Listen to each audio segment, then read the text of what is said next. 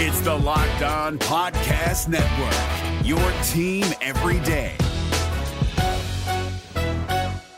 We're driven by the search for better, but when it comes to hiring, the best way to search for a candidate isn't to search at all. Don't search, match with Indeed. 93% of employers agree Indeed delivers the highest quality matches compared to other job sites, according to a recent Indeed survey. And listeners of this show will get a $75 sponsored job credit to get your jobs more visibility at Indeed.com/podcast. Just go to Indeed.com/podcast right now and support our show by saying you heard about Indeed on this podcast. Indeed.com/podcast. Terms and conditions apply. Need to hire? You need Indeed. This Locked On Podcast is brought to you by Home Chef. Now that the novelty of the new year has dwindled down, how are your resolutions coming? One of mine was to order less takeout, cook more at home, but I'll be honest, I haven't been consistent. That is until I found Home Chef. Home Chef provides fresh ingredients and chef-designed recipes conveniently delivered to your doorstep to simplify the cooking experience and without robbing you of the joy of putting a dish together yourself. I'm pescatarian and they cater to a variety of dietary needs. I had this super refreshing ginger sesame salmon, a beautiful trout dish, and a super comforting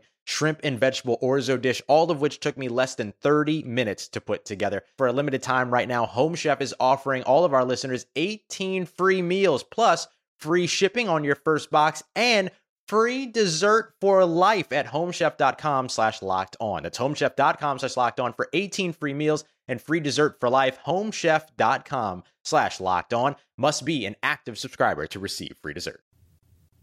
Who they think they're gonna beat them Bengals? It is the Locked On Bengals podcast with your hosts Joe Goodberry and Jake Lisco. Find us on Twitter at Joe Goodberry and at Jake_NFL. Please like, subscribe, and share as we try to grow this community and pump out daily Bengals content just for you. Who they think they're gonna beat them Bengals? Where they play in the jungle. I'm ready to go. Who they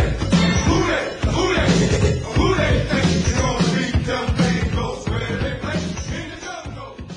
What up, Bengals fans, and welcome to another episode of the Locked On Bengals podcast. The Bengals signed a couple players on waivers today. We'll talk about what exactly the waiver process looks like, because it seems like there's some confusion around what exactly it means that the Bengals have top waiver priority. Talk about some of the caliber of players that you can expect the Bengals will have an opportunity to go after having that top priority on the waiver wire. Then we'll get into a midweek mailbag, our first mailbag since the draft. A lot of good questions from folks asking about the way this roster is shaping up, asking a little bit about the future. So we will get through those questions after we get through the news here to get started. Linebacker Austin Calitro and running back Samaje Perine were acquired on waivers by the Bengals on Tuesday, the first day that waivers were reopened for business. Calitro, a linebacker, came into the league with Seattle in 2018. He actually started 5 games for the Seahawks when they dealt with some injuries at the linebacker position. And then for the Jaguars in 2019, started 4 games. So the Bengals acquire a linebacker with some starting experience in spot duty, but obviously neither of these teams thought highly enough to keep him around. A depth signing to be sure, but at least one that has experience in the NFL. And we've talked about Austin Calitro before. Last year when he was waived by the Seattle Seahawks, the Bengals put a waiver claim in for him, but he was picked up by the Jaguars, who had a claim before the Bengals. Bengals don't have to worry about that this year, as they have the number 1 spot and will have it until week 3 of the regular season. So you get a special teams linebacker, maybe a depth guy. Maybe this lights a fire under Jordan Evans, as his spot isn't as safe anymore. And it's really a toss-up for me between Calitro and Evans. They're both depth linebackers that can provide some special teams experience, although neither has graded particularly well in any aspect of the game, according to Pro Football Focus. But Calitro, a guy the Bengals have had their eye on for a while. He's listed at 6 foot, 240 pounds, played for Villanova in his university days, so not a very strong football program, but he's sticking around in the NFL, and the Bengals exercise their number 1 priority on the waiver wire on Calitro, in addition to Samaje Perine, the running back who the Bengals had last year. Paul Dehner Jr. actually tweeted today that somebody in the Bengals organization told him the toughest cut they made all year was Samaje Perine. They really like the way he plays, and as Paul mentions, that explains why he's back. He's a depth guy at this point. You have no real idea what's going on that roster beyond Giovanni Bernard in the running back room. They've got a couple second-year players, and they've got one college free agent, Devwa Whaley from Arkansas, to go along with the rest of the running back room. So Perine does provide some veteran depth there that the Bengals know. And I think that was Darren Simmons. It's just my guess because Perine played 102 special team snaps in the first 6 weeks of the season last year before being cut. Just played 6 special team snaps with the Dolphins. So they didn't feel the same way. That 108 snaps was the most ever in his career between the first 2 years at Washington. So this gives the Bengals now 3 Oklahoma Sooner running backs. And we'll see if he can make the team maybe as the 4th guy that plays on special teams. It will be a real competition, I think, for that last running back spot.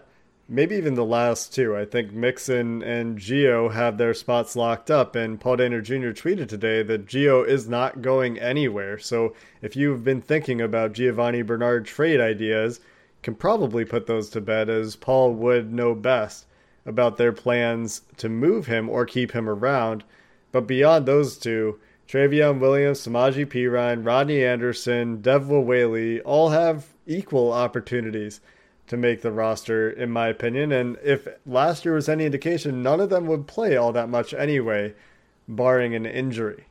Now, Joe, let's talk a little bit about the quality of players that you can get on waivers. A lot has been made of the Bengals having the top priority for waiver claims, and that goes all the way through week 3 of this NFL season. But the quality of player that you can get on waiver wire isn't that high. So let's be clear about that, Joe. Who are the best players the Bengals have ever acquired on waivers in their history?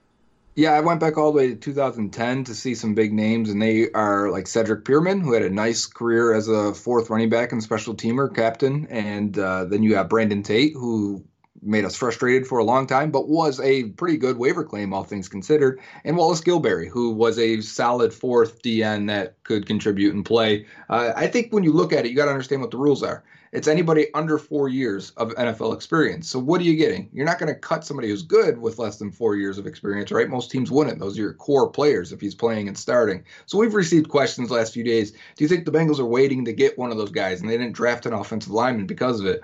Or they're going to get a starting tackle in the waiver claim? It's just very, very unlikely. You're not getting those kind of guys. Kalitro, Samaje Perine, that's your run-of-the-mill waiver claim.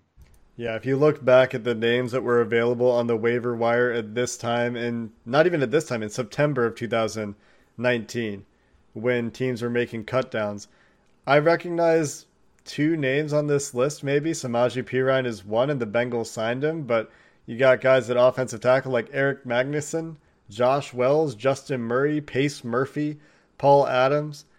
These guys are not going to make major impacts, so just some expectations is set for the Bengals as they hold the number 1 spot on the waiver wire. While the Bengals are making waiver claims, maybe you feel like you're missing something from your roster at home. Well, check out Postmates for that, because they will get you food. They'll bring you food from your favorite restaurant, and they don't just deliver burgers and sushi. They'll make your life easier by picking up everything you need from Walgreens or 7-Eleven. You name it, and they'll drop it outside your door. For a limited time, Postmates is giving our listeners $100 of free delivery credit for your first 7 days. To start your free deliveries, download the app and use code LOCKEDONNFL. Joe, how useful is this? It's super clutch right now, especially because they have a non-contact delivery. So they can drop it at your door. You know, you get food delivered right now through, you know, if you call your local pizza place, you still have to do that exchange at the door. But Postmates can deliver stuff to your door without any contact. Given what's going on in the world, they innovated that just for you. That's a really convenient way to get your delivery done. That's $100 of free delivery credit for your first 7 days when you download the Postmates app. Just use code LOCKEDONNFL. Anything you need, anytime you need it, Postmate it. Hi, I'm Jake from Locked On. Think of all the amazing things in life that are expressions of you, your favorite football team, what you wear to the playoff watch party, that song that you stream over and over to get you pumped up for the gym, or the recommendations that you share with your friends on the top 6 comedy podcasts that are best to listen to on a long road trip, or even your new haircut, which may or may not be an epic bowl cut from the 90s and hopefully is. Everything that makes you, you makes all the difference. State Farm believes insurance should work the same way. Your plan, your coverage selections can be personalized by you. And the ability to choose the plan you want by picking the options that fit you, like choosing to bundle your home and auto policies, is what the State Farm Personal Price Plan is all about. Getting the coverage you want at an affordable price just for you. Like a good neighbor, State Farm is there. Prices are based on rating plans that vary by state. Coverage options are selected by the customer. Availability, amount of discounts and savings, and eligibility vary by state. It's the first mailbag episode since the NFL draft concluded. So you guys have a lot of questions. There's a lot of discussion. There's a lot of what ifs and what nows, and all of those when it has to do with the Cincinnati Bengals. And we're here to answer them for you the best we can, or maybe give some effort towards it. But let's kick it right off, Jake. First question's from Sean Stull. And he says, what would a 3-3-5 defense look like, and would it become a thing? And would you like to see Wilson, Pratt, and Akeem Davis-Gaither out there together? I don't really think that I love this personnel grouping for the Bengals, because who's blitzing? Like, it's a nickel where you're almost always sending either Wilson, Pratt, or Davis-Gaither as a blitzer, and Davis-Gaither was an accomplished blitzer, but I don't want to take one of Carlos Dunlap or Carl Lawson off the field in those scenarios very often. So I'm trying to think, when would I deploy this? And I'm thinking maybe if it's like a heavy look, but then you're still taking a defensive lineman off the field. Mm-hmm. So I struggle to really come up with a scenario where I would want to take one of my strong edge rushers off the field to get an extra linebacker out there, unless it's like 3rd and 30, and then, I mean, do whatever you want at that point. I honestly don't care. But Joe, do you have an example or an idea for this that would work? Yeah, they did it a couple times last year, but it was either Hubbard or Lawson that would stand up and move around and try and get a design blitz a different way from them. Well, and those guys. That's not really a 3-3-5 at that point, right? That's just moving a guy. Like, it's the same personnel that you would use in a regular nickel 4-2-5, sure, but you're just moving one of your edge rushers and putting them in a different spot. But how do the Broncos pull off a 3-3-5 with Von Miller, right? He's really just an edge rusher, but he's listed as a linebacker. So really, it's how you want to list these guys. And so when I said they were doing it last year, that's out of a 3-4 base, which we've have confirmed from Ben Baby when we were doing the stream that Lou Anarumo believes they're a 3-4 defense. Skeletons out, you know? And he did since the beginning of the year. So I think that, sure, they could maybe do some more 3-3-5 looks, but I wouldn't call it a 3-3-5 in the true sense of what you mean here by saying you're going to have Wilson, Pratt, and Davis-Gaither out there, because I think then you're taking a better player off the field. Agreed. To try to get one of these rookies out there. And we could see it. Because Lou Anarumo's creative, he likes to try different things, but that doesn't mean that it's necessarily the best use of your players and your personnel. But here's how we would see it and when we would see it, because I think Akeem Davis-Gaither is going to back up and develop for his rookie season. You should expect that from a 4th rounder. If Carl Lawson leaves at the end of the year, if Carl Lawson gets hurt again, and then you're like, okay, the 4th guy or maybe the 4th best, in this case, I guess the 3rd best, if Lawson goes down, rusher is Akeem Davis-Gaither. And I know he's not the biggest guy and most accomplished, but you're going to put a Kareem out there to do it, you know? So I think you're going to be like, okay, so Hubbard, Geno, and Dunlap on the line, and the linebackers are Wilson, Pratt, and Davis-Gaither more as the edge linebacker hybrid type, and you figure out how to get some exotic blitzes with him. Which you could do in clear passing situations. I think as soon as you start doing this in a 2nd and 5, well, you're going to get Davis-Gaither swallowed by an NFL offensive tackle who can actually reach him, because he's not playing for Appalachian State anymore, and you're going to get gashed in the run again. Or you open yourself up to it anyway, right? So it's going to have to be strategic deployment, and I think you're right, Joe. It would take an injury. Let's get to the next question here from Big Boy 200. Has a Billy Price ship sailed for good? And actually a few people asked, does Billy Price have any potential as a guard? This is the one we picked. We're answering your question even if we didn't read your name. But Joe, Billy Price, what's his future? There's still hope for him. He's going into year 3. He really hasn't even played a full season yet because he was injured his rookie year. He got benched quickly within year 2, so we've only got a handful of games there. I still think he can be a guard if everything works out. What does that take? What does that mean if everything works out? He needs to be healthy, number one. I do think there's been a lot of his abilities sapped and a lot of his strengths of his profile and his strength have been sapped because of injury, whether it's plantar fascia or a ankle injury or a pectoral injury. I mean, those are big things that'll sap your ability. So in my mind, yes, we haven't even seen Billy Price. And this is coming from a guy that didn't love him as a prospect.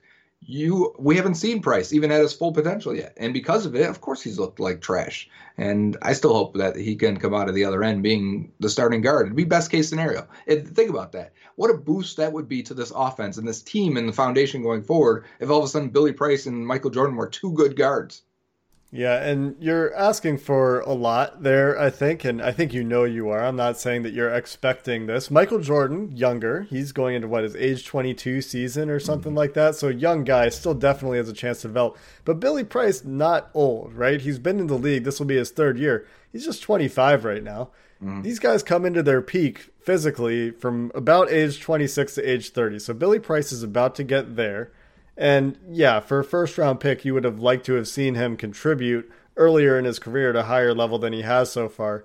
But he's right in the mix, I think, for the interior offensive line competition. I think Trey Hopkins starts at center, given the money they gave him. But Billy Price is going to get a shake at guard. And, I mean, I think that maybe it's a little bit different if Frank Pollock is still around. I think that Jim Turner doesn't like...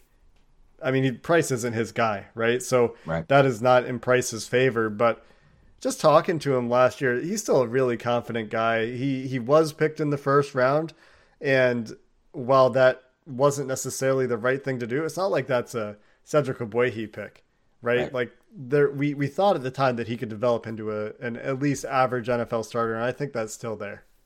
Yeah, and similar situation here. So similar question coming up from Logan Boyle. If I set the odds of John Ross being a Bengal in 2021 at 20%, would you take the over or under? And additionally, do you think him having a healthy breakout year or another middling year with some missed time would maximize his chance of being a Bengal in 2021?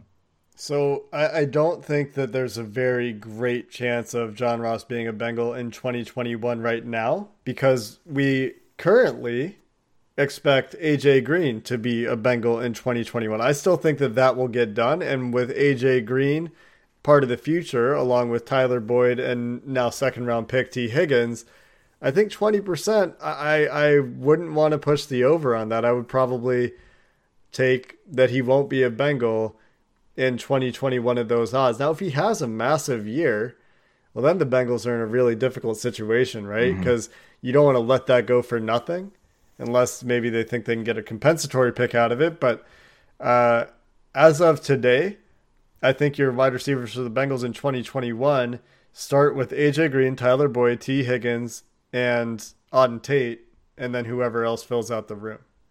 Yeah, and at that point, Auden Tate will also be going into his contract here, so it'd be very interesting how that followed. But for Ross, there is a decision this week on his 5th-year option. It's at $16 million, not guaranteed. He's still before when that became a thing in the new CBA. So I don't think they'll pick that up. But at the same time, I don't think an extension is out of the question. When I look at this receiving core, and I guess some of it hinges on A.J. Green, and if he gets extended this summer, then, well, that kind of spells the end of Ross there. But you could see a situation where camp gets underway in the summer and things get kicked off on a normal timeline, and he looks good and he's healthy and he's working good with Joe Burrow, and all of a sudden he has a good year again. And I could see an extension at the end of the year similar to Trey Hopkins, where it's like, okay, we think we've got the at least a decent role player here. The hard part with Ross is that you can't give him $16 million, and his current rookie deal is guaranteed. That's paying him like a guy that's a number 1 healthy receiver. He's not that. He's never been that. He probably will never be that. But if you could pay him like Rashad Perriman, if you could pay him like Ted Ginn in his years after he left the Miami Dolphins as a bust, you would be very happy with that type of player. Perriman got $6.5 million this year. I'd give that to Ross for a couple of years, because I still think when I look at this receiving core, they're going to lack speed. And I mean game-breaking speed if it's if it's a 30-something-year-old Green, Tyler Boyd, Auden Tate, and T. Higgins, we're getting these guys are running 4.5s and slower. They're still going to get to a point where, like, man, we could really use a speed receiver, and Ross is out making plays for somebody else. I could see that happening. I can't. You never see those busts re-sign with the team that drafted them. They go elsewhere, they sign deals, and then they bounce around for a while. That is the most likely outcome for John Ross. I agree with you. I wouldn't be opposed to John Ross coming back on a somewhat favorable deal, but it just, I can't think of that happening anywhere where a guy takes a small deal for maybe 1 year deal, right? Maybe it's a 1 year deal. And the thing I really hate about the picking after 3 years for the 5th-year option in the current CBA and the new one is that it's kind of spelling out the guy's career after 3 years. And that some guys aren't ready for that. I mean, the Bills, think of this year. They didn't pick it up on Shaq Lawson a couple years ago. He has 10 sacks for them. And they're like, man, we'd like to keep this guy. He goes to the Dolphins right away. Because when you're doing that at year 3, not picking up the option, imagine you're the player, right? And the team's not picking up your option to make you a top paid player. You're like, man, they don't believe in me. They don't think I'm that dude. They don't think I can do it. And then you do it the 4th year. It's like, pay me. And they're not going to, obviously, because you have had 1 good year. So it's such a hard thing to pick that in year 3. I'd love it if they could move it to the 4th year off season, almost like a tag kind of situation where it's like, okay, you had a great 4th year. We'd love to keep you for the 5th year. Let's go. The price tag for a guy like Ross in this situation is just so prohibitive to picking up that option. Speaking of another guy, we have a bit of a theme here with these questions. We go from Billy Price, who's underachieved a little bit, John Ross, who's been hurt, and then we come to Drew Sample. Luke Campbell at Luke Mr. Fourth asks, what is Drew Sample's role in this offense? Can you break it down? Because the Bengals supposedly had plans to use Drew Sample more toward the end of last year. He got hurt, never got to see that come to fruition. Somebody else asked, I thought they would target a tight end late this year. So let's talk about where the tight end fits into this offense. Yeah, late in the draft, you mean. And they lost Tyler Eifert. And so we're looking at C.J. Uzomah and Drew Sample, really. It's those two. And I was talking today on Twitter saying, 5 wide isn't the same as 5-man protection for LSU's offense for what the Bengals are absorbing for Joe Burrow. It doesn't mean you're going to have 5 wide receivers out there. It means you're going to have 3 wide receivers, C.J. Uzomah and Joe Mixon, Giovanni Bernard running routes. Maybe that's Drew Sample, but that's not his strength, right? So as much as they may like Drew Sample, he wasn't some heavy receiving threat. There'd be a lot of development there for him to get to that point where you can split him out and have him run routes isolated against a safety or tight end. I mean, I can't even imagine what that looks like because we haven't seen it. So for me, what is Drew Sample? He's supposed to be a better blocker. He tested like an above athlete because he's good at everything without being having a dominant trait in any way for athleticism. And I think what we saw last year was a guy that wasn't ready. Tight ends seem to take 2-3 years. Sometimes they're even better on their second contract.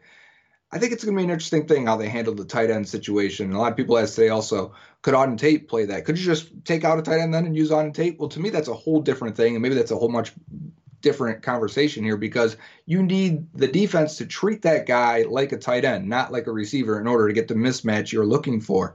And I think the Bengals need to figure out what they're going to do at that position if it's going to be a key position for this offense. And I'm not sure it will be.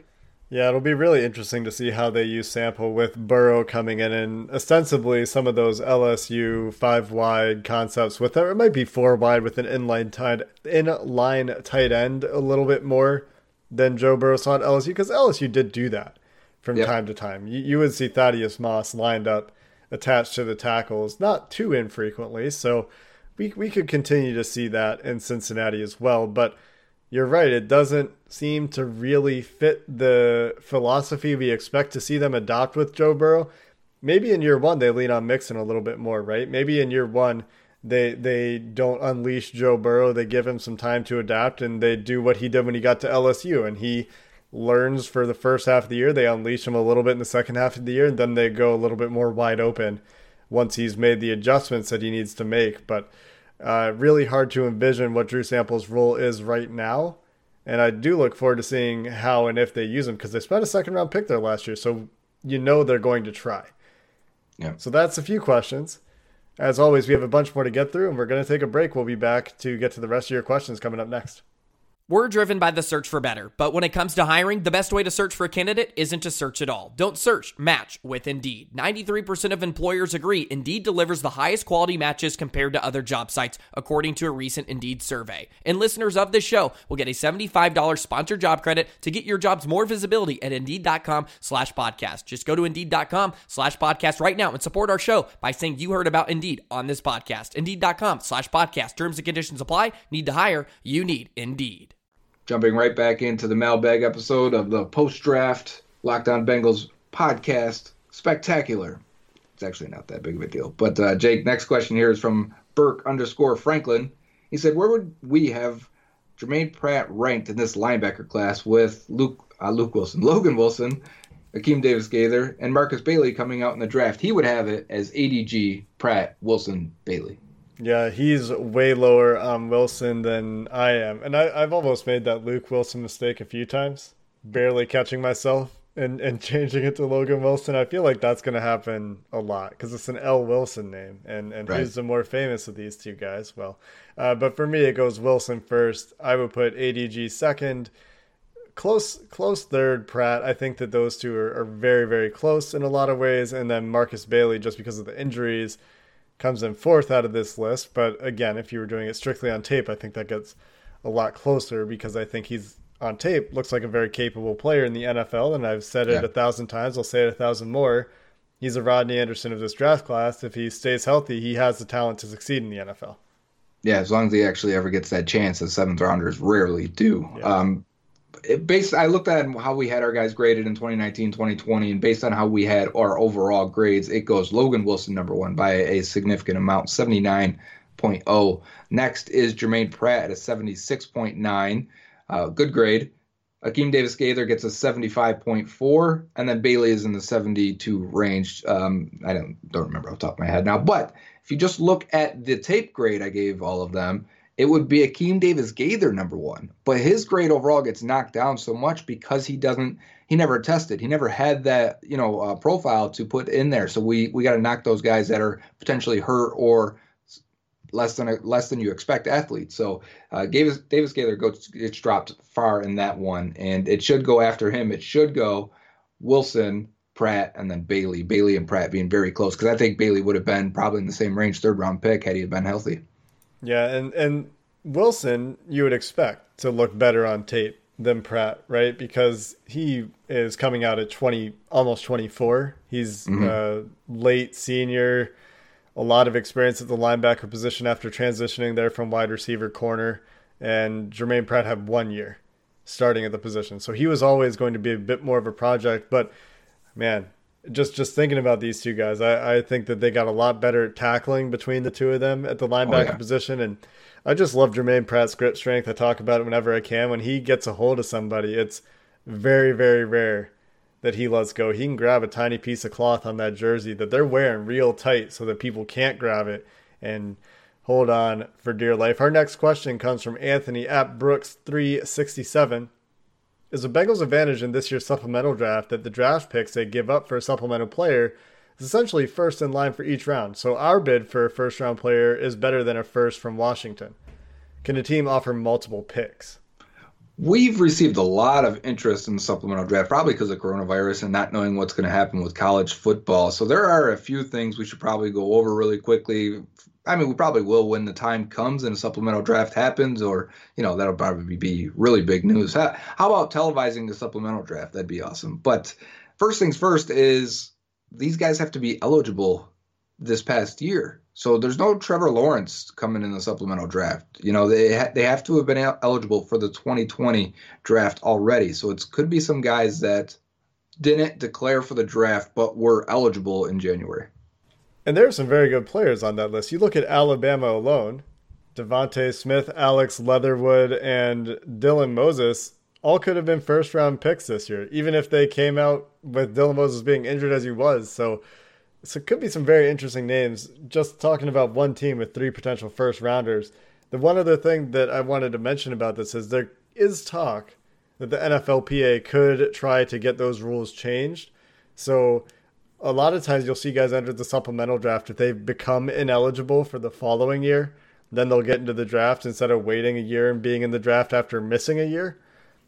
Being as there might not be a college football season, that would mean that technically all those guys would be ineligible, quote unquote, for a year. So you could see some changes there. The other part of this question is the rules, Joe. And the Bengals don't have the first overall pick in the supplemental draft. It's a little bit different. Yeah, it goes into a lottery system, and you have one tier and then the next tier. The first tier, which what the Bengals will fall in, so that's why it's important to us, is that they had 5 or fewer wins from last season. So I want to say that is 5 teams this year, so it would go into a lottery and it'd get picked that way. Like the Cardinals last year, who had the number 1 pick, took Kyler Murray, they ended up being number 4 in the supplemental draft. So if you look at it that way, the Bengals ended up right at 11 last year. They picked at 11, so sometimes it works, sometimes it does not. To wrap up that discussion on the supplemental draft, you do not offer multiple picks. The way it works is it's kind of a silent auction. So teams will say, I would spend a first-round draft pick or second-round draft pick on this player, and then they'll determine if you have the highest pick in that round, then you're awarded the player. So it would be very interesting if a whole lot of high pedigree players entered the supplemental draft to see how the NFL would react. But the Bengals do not by default have the top pick. Next question comes from Mike Doherty. I think that's how you pronounce your name. If you don't, I'm sorry. I heard from an NFL pundit that Zach Taylor asked Joe Burrow to send him his 10 favorite plays at LSU. Do you think he plans to implement these plays in the offense? And I think Burrow told Ian Rappaport this on his podcast. I think I listened to that today or yesterday. Yeah, that's right. And yes, the answer, yes, I do think he plans on implementing those. Usually when, you're going to ask quarterbacks for, when you bring them on to talk to them or draft prospects, you're going to say, all right, what are your favorite plays? Let's break those down. What happened on this play? What happened on this play? What did you see here? What's the protection here? All normal questions. But to ask for 10 plays, your 10 favorite plays, because you're going to ask every quarterback, any coordinator is going to say, okay, what do you want here in a situation? Okay, what do you like here? What plays do you like? Even in install or in weekly install for the game plan, a quarterback's going to say, I like this, let's run this, let's do this. And it's a marriage that way of going back and forth and making sure you have the comfortable plays for your quarterback in there. So I think asking that is very indicative of the situation. Remember, if they do have a shortened offseason, doing this now and getting that installed now and being comfortable with it from a coaching staff and the quarterback is probably really important to make sure he can hit the ground running. The Bengals did this with Andy Dalton last year. They said, what are the plays that you had the most success with that you like the best that we want to keep? So this is par for the course for Zach Taylor and his coaching staff, and probably most staffs in the NFL. Ken Anderson commented on this, though. He said it was good coaching. Said that it was smart to try to build around the player. We've said that tons of time, and I just wanted to highlight again, Ken Anderson is on Twitter. You can go follow him. He's answering Joe's tweets. He's answering James Rapine's tweets. So get out there and try to talk to the great. And he followed me last night, so I'm sure he followed you too, Jake. But rub it in my face. What's our next question, Joe? It's from Randy Dalton. No, it's Bando Rusty, but he does have both those up there. So he says, I love the draft and free agency. Should I not be worried about this O-line? Because I am. You should be worried about this offensive line. I think that's extremely fair because the team is held firm to what we've thought they would do all offseason. They feel better about those guys than we do. They are projecting and expecting growth from their young guards. They've got a pedigree guy in Xavier Su'a-Filo. Again, he was picked 33rd in his draft class. First pick of the second round. The Bengals just spent on T. Higgins. And they've got Michael Jordan, who we just talked about how young he is. They've got Billy Price, a former first-round pick, all battling it out. They really like Fred Johnson's chances to beat out Bobby Hart, I think. And even if he doesn't, they feel like Bobby Hart was good down the stretch last year, which, in fairness, he was good in pass blocking down the stretch last year, albeit against a lower quality of competition than he saw in the first part of the year. On top of that, they're getting Jonah Williams back. So these are the reasons they feel really good about it. As I talk about it, I'm sure you're hearing the reasons that I'm like, okay, well, we're using hope as a plan here on this unit, and that definitely worries you when you have a rookie quarterback. Yeah, I think even Brian Callahan said he expects major competition at right guard and right tackle. It was after one of the draft picks. I don't remember. It might have been after Hakeem Adeniji. Whatever. I think I'm close enough. So I think he expects the competition between multiple players to maybe produce the best results. I think a lot of that is hopeful, though, because there's a lot of factors in there. You may not pick the best guy. The best guy may not be performing the best during the evaluation period. You may not decide correctly on who you think is playing better than the other. The Bengals have done this in the past. Oh, Nate Livings is going to be the guy. Well, it looks like Evan Mathis is much better, just my untrained eye. And turns out Nate Livings was a disaster. So new coaching staff, new coaches, I get it, new players. Maybe they pick the right guy. Maybe they find the right guy. Who knows if he's even on the roster. But, yes, we should be concerned. It's the weakest area on the team for sure. As my dad used to say, shit in one hand, wish in the other. See which one fills up first. I think the Bengals are hoping for the wishes to pan out. Yeah, I mean, I was going to have a follow-up, but now I don't. Because that's a very – that's way to go, Joe's dad. What's our last question, Joe? Well, now you're making me find it. All right, next question is from Vega the Tiger. Since I asked the last one, now I'm asking this one too. 2 in a row, Jake. That's why I wasn't prepared. You got me lost, man. You threw me off. He did address this to me, though. So. All right, you're right. So this one's from Vega the Tiger. Hey, Jake.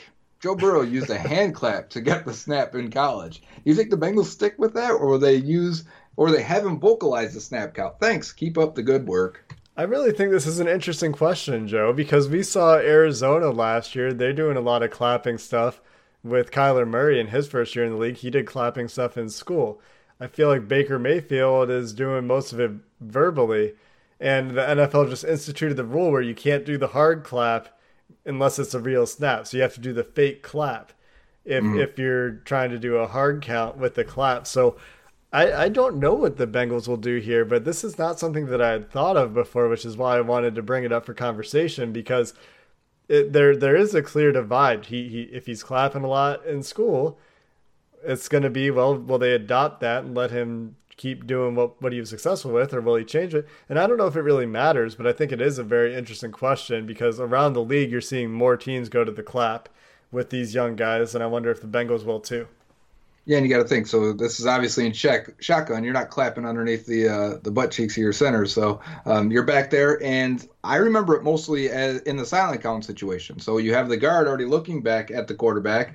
The clap comes, and the guard taps the center, and the center snaps the ball, as the Bengals have done for plenty of years. In fact, they're one of the first teams I remember doing that. But instead of having their center look between their legs and then look up and do a weird double head nod or left to right and then snap the ball, it's all very strange. Anyways, I do think they can continue that. It doesn't have to be a verbal thing. Now, if you're at home and you can clearly make yourself audible and make yourself heard, sure, you can say whatever you want. You can make any noise you want. It's no problem. This is mostly, I think, a thing to let the left guard know, hey, hit the center, let's go. Yeah, I just think it'll be really interesting to watch. That's going to do it for this episode of the Locked On Bengals podcast. We'll be back tomorrow. We'll talk about some of these draft picks a little bit more. I think, judging from Twitter today, we'll have to talk about T. Higgins a little bit and maybe tone down the comparisons to A.J. Green.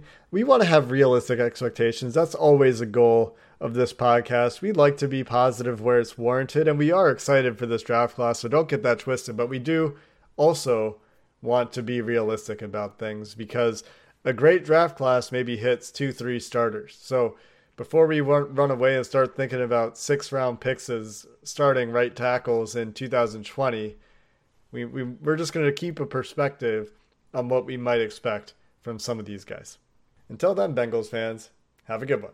If you're looking for the most comprehensive NFL draft coverage this offseason, look no further than the Locked On NFL Scouting Podcast. Join the draft dudes, Kyle Krabs and Joe Marino, as they go position by position through the NFL free agent class and into the star-studded crop of college stars who will be selected in the 2024 NFL Draft. If you want to know who your favorite NFL team should be adding to its roster, you need to check out Locked On NFL Scouting, available on YouTube and wherever you get your podcasts. Part of the Locked On Podcast Network, your team every day. Is your team eliminated from the playoffs and in need of reinforcements? Maybe it's time for a rebuild, or maybe they're just a player or two away from taking home the Lombardi Trophy. Either way, join Keith Sanchez and Damian Parson for Mock Draft Monday on the Locked On NFL Draft Podcast. They'll tell you which college football stars your team will be taking in the 2024 NFL Draft. Check out Mock Draft Monday on the Locked On NFL Draft Podcast, part of the Locked On Podcast Network, your team every day.